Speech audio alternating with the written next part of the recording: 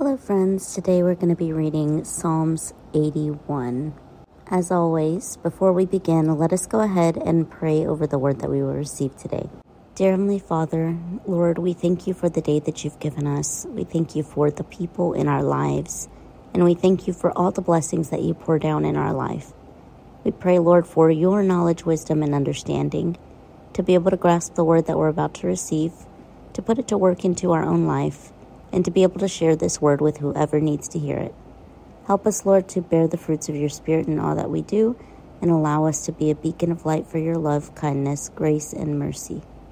Holy Spirit, be breathed into us and allow us to walk in your guidance in each and every step.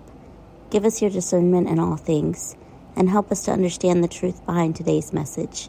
In Jesus' name we pray. Amen. So Psalms 81 is titled, For the Director of Music, according to Gittith of Asaph. Sing for joy to God our strength. Shout aloud to the God of Jacob. Begin the music, strike the timbrel, play the melodious harp and lyre. Sound the ram's horn at the new moon, and when the moon is full, on the day of our festival. This is a decree for Israel, an ordinance of the God of Jacob. When God went out against Egypt, he established it as a statute for Joseph. I heard an unknown voice say, I removed the burden from their shoulders. Their hands were set free from the basket. In your distress you called, and I rescued you. I answered you out of the thundercloud. I tested you at the waters of Meribah. Hear me, my people, and I will warn you. If you would only listen to me, Israel. You shall have no foreign god among you. You shall not worship any god other than me. I am the Lord your God, who brought you up out of Egypt. Open wide your mouth, and I will fill it. But my people would not listen to me. Israel would not submit to me. So I gave them over to their stubborn hearts to follow their own devices.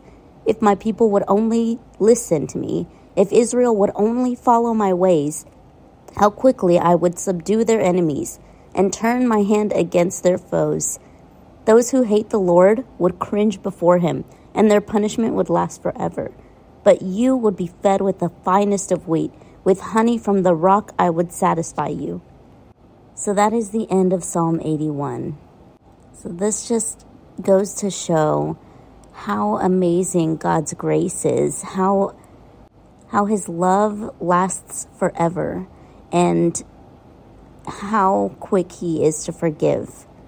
This reminds me of Psalms 30, verse 5, that says, For his anger is fleeting, but his favor lasts a lifetime. If you would just go to God with everything that you have done wrong, everything that you think binds you to this world and to your sin, God would forgive you, and he would show you how to make it out of that.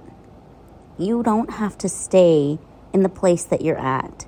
Reach out to God, and he will comfort you. Don't be scared because of things that you've done, thinking that you are not good enough to go to God, or that he would be so angry once you come to him. He is going to be so happy because you have finally come back to him. I hope that you guys enjoyed this message. I hope it reached whoever it needed to. And that's all the time that I have. So till next time.